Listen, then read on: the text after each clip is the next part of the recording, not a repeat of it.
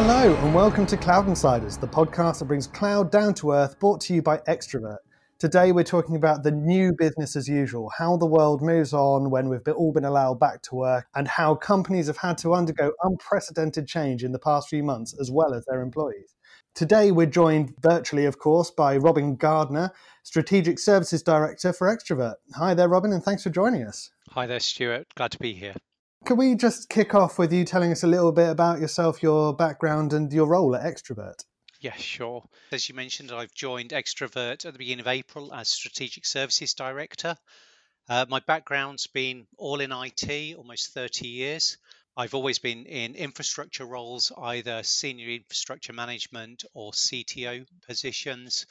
Main career highlights, I was CTO for Avis Europe, running both infrastructure programs, data center consolidation, large scale server and desktop virtualization programs. I moved from there to IFDS, a financial services business where we were providing managed services to the UK financial organizations, mainly based in the city. Again, while there, big data center refresh programs, consolidation, virtualization, and a 6,000 user desktop virtualization rollout. And my most recent role prior to joining Extrovert was actually as CTO for a startup life insurance business, taking a greenfield site and developing and delivering end-to-end business solutions, all cloud-based. Great opportunity to have and deliver a cloud-first strategy all the way from initial ideas through to business launch and the first 2 years of operations. So all in all, you're no stranger to big roles and big projects, really. Not really, certainly from a customer perspective, and it's great to be joining the supplier side to bring that insight to Extrovert's customer community. That's wonderful. So I should probably highlight this is now the second Cloud Insiders recorded out of lockdown, and although we've always been very used to recording remotely, this has come with a unique set of challenges, which has actually caused rapid change for our entire tool set. It's completely different in terms of the fact that I'm having to sit in my front room instead of at my desk to shield me from angry baby noises. I can play piano with one hand, should one needed, and I can pour whiskey with another. It's a completely different set of circumstances to if I were at the office. But of course, the changes are universal. The past few months have been a time of change for many organizations and their IT teams. From the view of a CIO or CTO, what do you see as being the main challenges, and what have you had to overcome in enabling remote working and keeping businesses running? So I think the biggest challenge that has been seen across the UK and worldwide from an IT perspective has been the speed of changes, the new demands that will have come out of the boardroom and out of management teams and CIOs with very short notice to change working practices and to support a business as it looks to sustain its employees, to sustain its ability to generate revenue, and to move rapidly into a new working paradigm. That will have translated into the scaling of existing remote working solutions, remote access platforms that were just predominantly out of hours with ad hoc utilization and low concurrency ratios suddenly become a business as usual requirement. In many organizations, that capability just won't have existed. Working from home won't have been a supported activity, and management teams will have been of the view that employees can only be productive if they're in the office working visibly and collaborating together in meeting rooms and over the water cooler. So we'll have seen rapid change, rapid demand into IT teams. Alongside that, employees who come to the office every day won't necessarily have the computing capability, laptops, home PCs, mobile phones to be able to interact from the office. So if they're not going into furlough schemes or being asked not to work, then those tools will need to have been acquired, provisioned, and distributed to the employees, or approaches will have been needed to be put in place that allow them to use their own technology. Bring your own device if you like, but likely with much more restricted requirements and controls put around that. So that navigation of information security requirements, compliance requirements, and policy standards that have been sitting as a consideration for IT over many years, I suspect in a number of organizations will have been put to one side with the demand, if we don't do this now, if we don't enable our employees to work tomorrow by the end of this week, we won't survive as a business. And I think that has probably left a set of activities outstanding that need to be addressed in the near term. The other thing that we've got is those decisions within IT as to what normal business as usual activities can be downplayed while we respond to the new set of requirements. So that all translates into a Herculean effort for infrastructure management, for infrastructure engineers to respond to the crisis and come up with solutions that can be implemented and delivered quickly. Okay, so you're saying a lot of this has been implemented very fast and they've had to put compliance to one side in a lot of these situations. So are these quick sticking plaster fixes or can they be sustained longer term? I think the answer to that is clearly going to be yes to both, but to varying extents depending on the organisation. The thing that's going to be sustained long term is the changing awareness within organisations and within managers and leadership teams that remote working, home working is something that does work. Employees who are given the opportunity and the tools to work from home actually largely continue to contribute in their role as an employee and add value to the organization. From an employee perspective, there are clearly a lot of benefits to that as well. But in terms of the technology, some of those things quickly installed, we've got to look at, do they give the full functionality that the business needs to operate longer term, or were they just delivered with the minimum necessary to get us through on a week-to-week, month-to-month basis? Do organizations have the skills and capability to actually manage them over the longer term? Do they have the capacity in the organization to support two very different profiles of workforce? And is the licensing, is the implementation of those solutions fit for purpose, or has it been delivered quickly to meet a short-term need and now needs to come back to be addressed in a different way? From an organizational perspective, we've also got to recognize that these services and these IT capabilities have only been delivered to keep those people who are required to work working. So employees who were furloughed are not currently supported in this new operating model. And as they come back into the office or into the ability to work from home, then we need to look at what's the right solution to support their needs in parallel with a workforce that's continuing to work within the new operating model. And you say that there's this second hurdle essentially coming for when furloughed users return. And of course, you mentioned licensing. Do you think that companies have had time to take into account all the costs and all the price comparisons that usually a company would take on before they embark on one of these projects? Absolutely not. I think the response to the lockdown requirements and the push to work from home will very much have been delivered based on what do we have, what do we know, what are we already aware of, and where can we get it most quickly. We know that lots of supplier organizations have delivered short-term, either zero-cost or low-cost licensing, recognizing the need of the market to have something that can be adopted quickly without long, drawn-out negotiations. Those deals are going to start running out. And equally, there is the potential need for IT architects and IT leadership to take a step back, reconsider what their likely long-term requirements are, and reassess whether the quick fix that's been installed to date is the right solution, and when would be the right time to update that, change it, or relicense it for future large-scale adoption. And we've said here that companies won't be able to return to working how they did back in 2019. Could you just give us a little outline of how companies were working, how they're now working, and how we believe they should be working, and how they get there, and what needs to be fixed first if they've gone down this quick win scenario? So that's a really broad question, and I think we could spend hours exploring that, and I suspect there'll be lots of books and theses written very much in that transition out of 2019 into the new reality of 2020.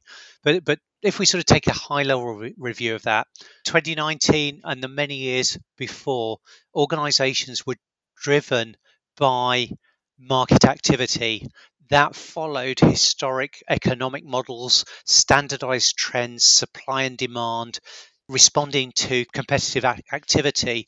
And a lot of these had a slow burn. Yes, with the new cloud solutions and the rapid adoption of technology, some of those lead times are speeding up. But certainly a new working paradigm would never have been forecast to kick in across a whole country within 24 hours. So the requirement for businesses to show their capability to adapt to new requirements, to new working practices, to new market models that may become available or drop away at very short notice is a level of change that's never been anticipated before and never been catered for either in IT solutions or in business management models. So I think from businesses, they need to look at how do they become more responsive and more immediately reactive to the new needs or changing market requirements that are associated with the move out of the current lockdown scenarios, the risks associated with second waves coming through, or with changing government guidelines and the changing dynamics across different countries. That needs to be a capability that we're certainly going to need for the next 12, 18 months. Depending on industry, we may see it stabilize sooner or take much, much longer.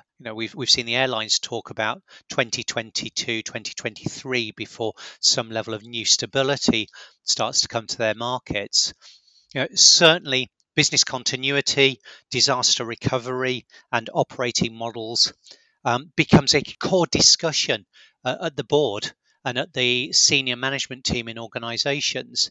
That risk profile of what happens if we lose the office or lose access to the office for a 24-hour, 72-hour period in the event of an oil spill or a fire.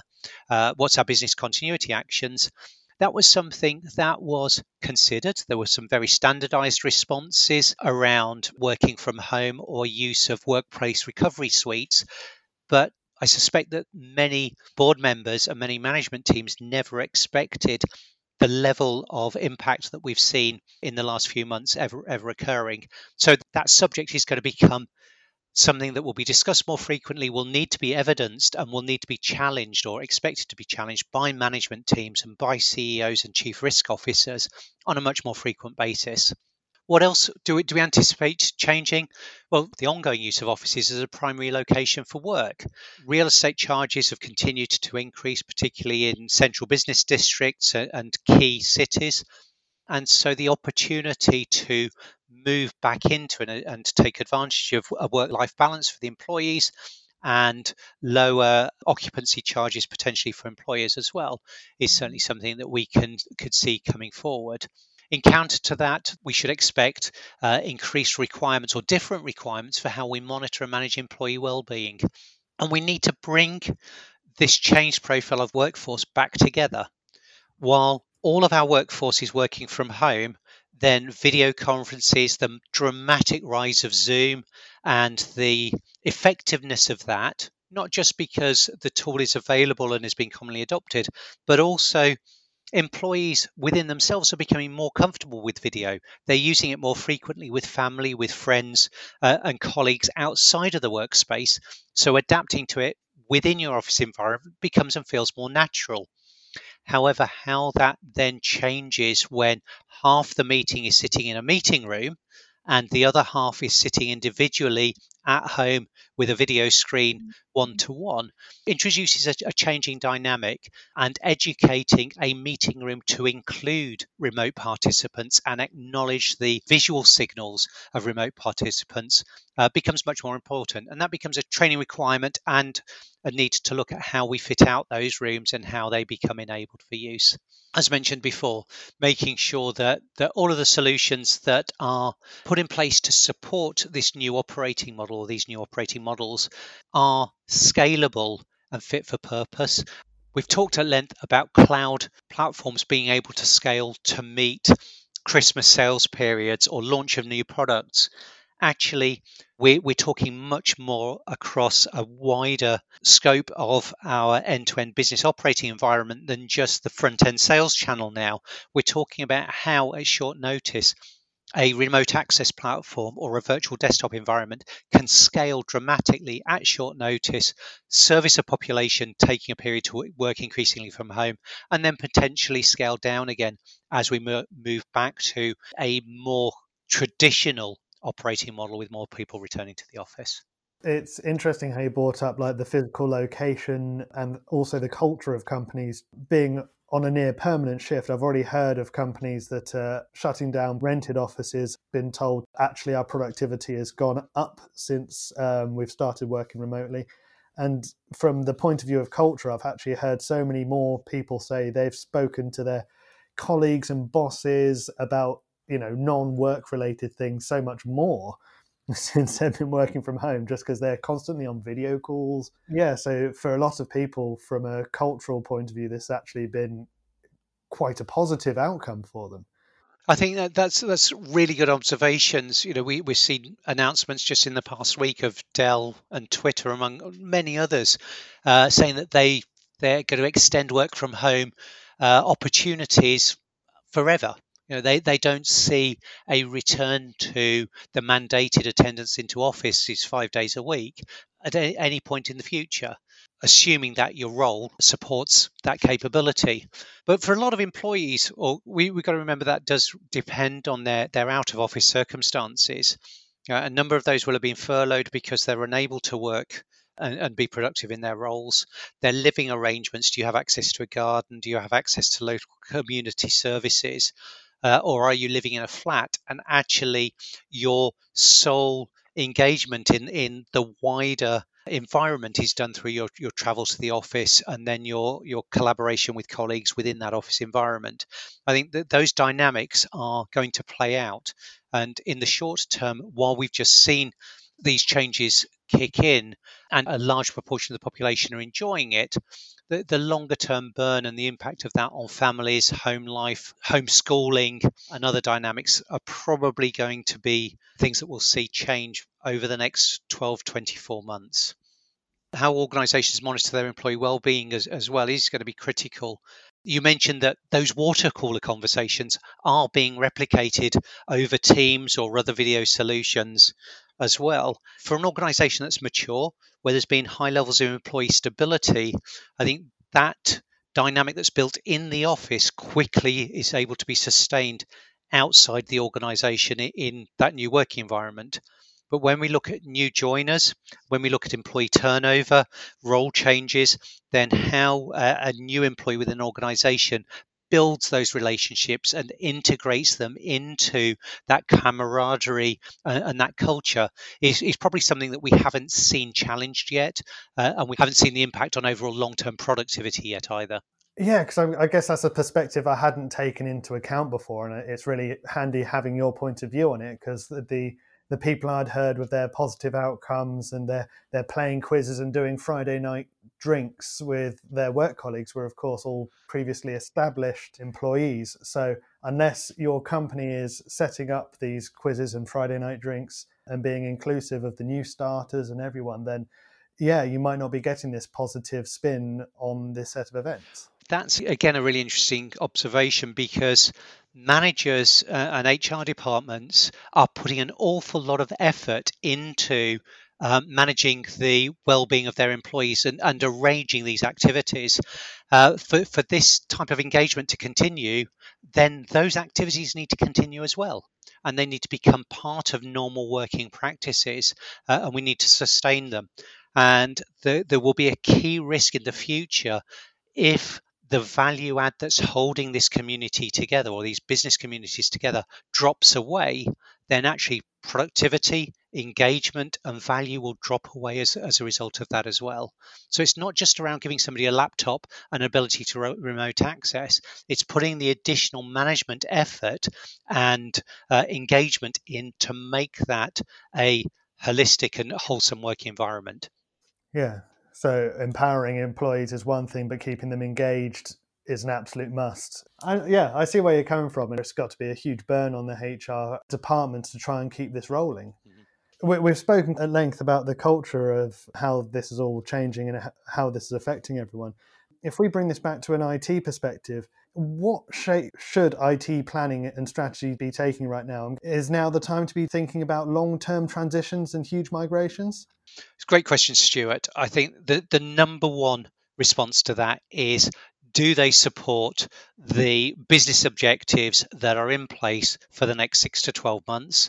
And secondly, do the outcomes sustain and justify themselves in the light of uncertain market conditions? Is the assumed outcome reliant on a market being in place, a revenue opportunity being in place, or a demand being in place that cannot be guaranteed until there is more clarity within government guidelines or transition conditions as we move out of this current scenario that we have today? I think there will be increased focus on cost control, cost predictability.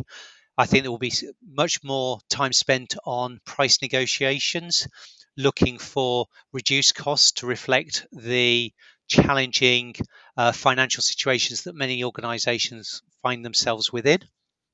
And I do think that there will be significant focus on IT rapidly making the interim working solutions robust, secure, and compliant to meet the standard policy requirements that an organization may have relaxed in order to get some short-term solutions in place. You said in there about price control and predictability. Are there any particular tools or products that you see helping people on these journeys? And from the point of view of compliance, do you see that hybrid cloud technologies might come more into view for companies that might have been shying away from cloud solutions up until this point? Actually, Stuart, I think there are good cases where both of those questions come together with a single scenario.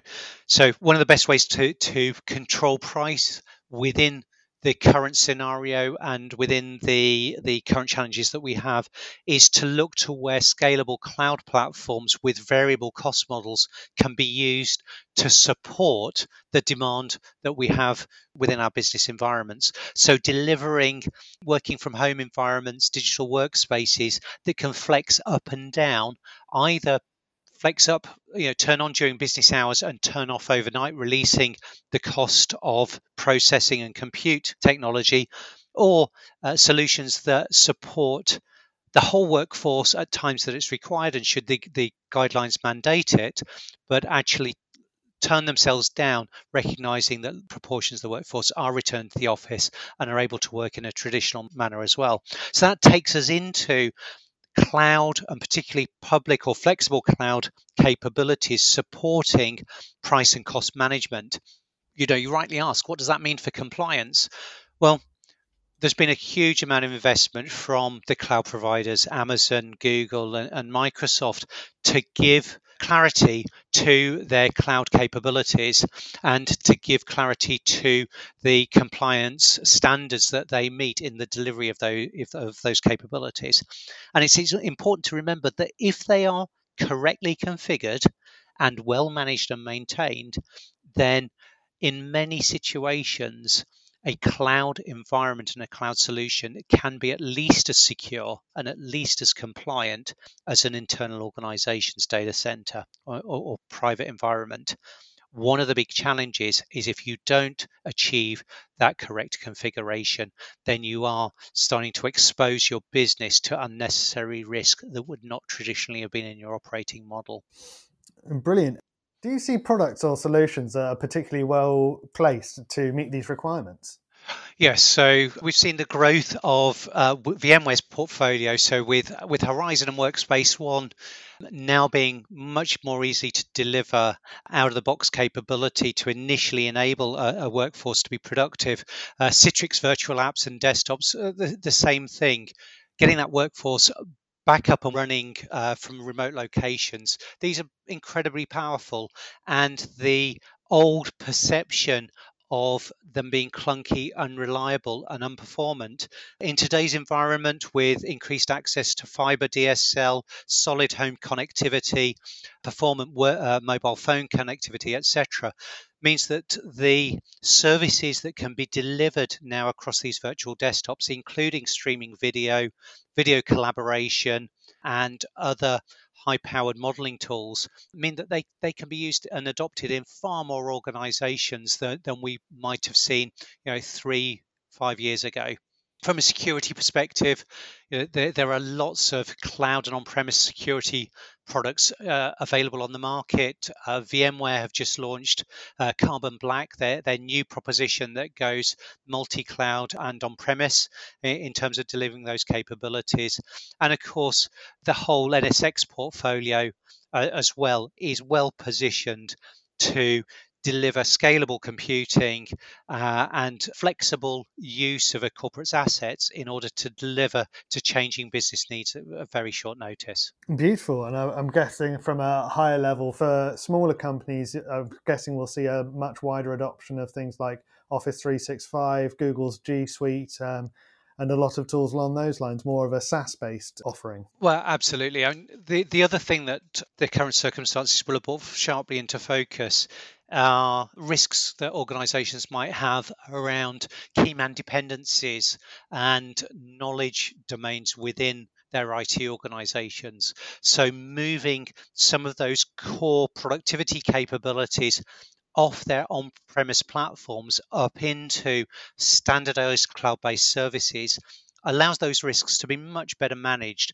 And that trading between moving it off-premise into a public tenanted consumption environment versus having a very small or targeted IT team where the loss or non-availability of a small number of key members of staff could impact the integrity of their ability to do business is really key. And those are decisions that IT leaders and CIOs, CTOs are going to have to start to grapple with over the coming months. That's brilliant. I think we've kind of covered off a lot of like if employee expectations have shifted and if employees are kind of happy with how things have moved. Do you see this not just from like the huge monoliths that you spoke about earlier in the Dells and Googles and Amazons? Do you see that this might be a sustainable option for smaller to medium companies going forwards if there'll be a dramatic upshift in remote working? So I would like to think that the attitude of the nation has changed as a result of the lockdown and the experiences that we've all been through together over the recent months. I think there is a general perception that we needed to make changes from an environmental perspective, from a carbon generation perspective, that perhaps we were using transport too much, global travel was higher than it should be. And there had always been a pushback that our business cannot operate if we change and stop doing this. Actually, what we've proved over recent months is that in many cases, a global meeting can be carried out effectively over video conference, and we can trust that when we start that video, we won't see attendees dropping off and coming back in all of the time, because actually technology, cloud capabilities, home connectivity, as I mentioned before, have all matured to a state where this is a realistic expectation, and it doesn't matter where you are in the globe. Actually, these type of capabilities are now available. So I think that has a great opportunity to change our working practices. The trust and engagement with our employees when they work from home, and the appreciation that they will continue to contribute to the success of our organisation. They will do their job, they won't get distracted, and they will maintain that commitment. I think is something that, again, managers have built up as trust over recent weeks, and there should be no reason for that trust to suddenly dissolve because government guidelines change. So I personally hope that there will be a sustained change towards greater adoption of these working conditions. Do I think that 90% of us will continue to work from home 5 days a week? No, absolutely not. But I do expect more people to spend more time working from home and regaining that work-life balance. And equally, I do anticipate that more organizations will work globally, locally, rather than working globally through travel and long business trips and conferences. Brilliant. So it's funny that we started this year on Cloud Insiders talking with Andy Gomersall and Joe Bagley about the environmental impact of how we work and how the IT industry works. And everything seems to have come into a much sharper focus much quickly than anyone could have predicted. I think that's really key. It's less now the art of the possible. It's more the art of what we've just seen and done in the last 2 months. We know it's possible. We know we're capable of doing it. The question now is how do we sustain and maintain those working practices? Yeah. Okay, so we've mentioned business continuity and disaster recovery planning. Do you think IT teams can cope with, well, this monumental shift to needing this, what was previously fringe, to being day-to-day front and center? Well, IT and IT professionals, we know we always respond well in a crisis. We always have done, and we will continue to do so. That transition now really depends on what the steady state requirements are going to be of the businesses that they support. We know that from a workplace perspective, the reliance on workplace recovery suites, where there were 20, 40 desks available at short notice to move into in the event of a disaster, well, those don't meet the requirements of what's turned out to be the scenario that we may see happen multiple times, as we progress into the future. So business continuity takes on a different dynamic and has different expectations. If we've all identified now that whatever happens to our office working environment, we will all switch to working from home. Actually, that becomes one tool that is able to address any number of scenarios that previously might have required lots of individual solutions or changing to working practices. So I think that's a huge positive and actually simplifies business continuity rather than making it more complex. As I said before, I think chief risk officers, CEOs will spend more time expecting these continuity capabilities to be validated on an ongoing basis. What better way to do that than to embed it into normal working practice and expect every employee, wherever possible, to spend 1 or 2 days working from home every week, which means that we know that the solution works and we know that people are able to be productive on an ongoing basis. The last thing is we've done something, and so far we've operated it for 55 days. The question is, what are the changing working practices, changing roles and responsibilities, and as we mentioned before, the revalidation of the right technological solutions that need to be confirmed in order to make this a long-term sustainable IT service to meet those business needs. I think the key for IT is making sure that we have tools, capabilities, skills, and partnerships in place that mean whatever happens within our business environment, our economic environment, or the external factors that can influence our business, we know what we've got, we know the steps that we can take and how we can remodel ourselves to be able to respond. That starts with good people, and it starts with strong mutual partnerships, and with those actually you've got the core to make anything possible. It sounds a little twee, but actually IT does come down to the power of the individual alongside what opportunities that are provided to them. Cool. I'll start taking steps wrapping this up because I know I've started stealing a lot of your time now. What would be your top tips businesses need to consider now? So if you're walking out listening to this and thinking, right, okay, what are the top 3 or 4 things that I need to make sure I've got in place to support my business over the next few months? From an IT perspective, you're going to need to support that ongoing employee productivity, making sure that the collaboration tools, the work from home environments are robust, are sustainable, and are not going to let the organization down when it needs it the most. Making sure that scalability is in place. Any contracts or licensing that was only available for a short term initial trial period, making sure that you're going back and either extending those trials or putting in place the right agreement, at least to see you through the rest of this year, if not on a longer basis, if things are more uncertain.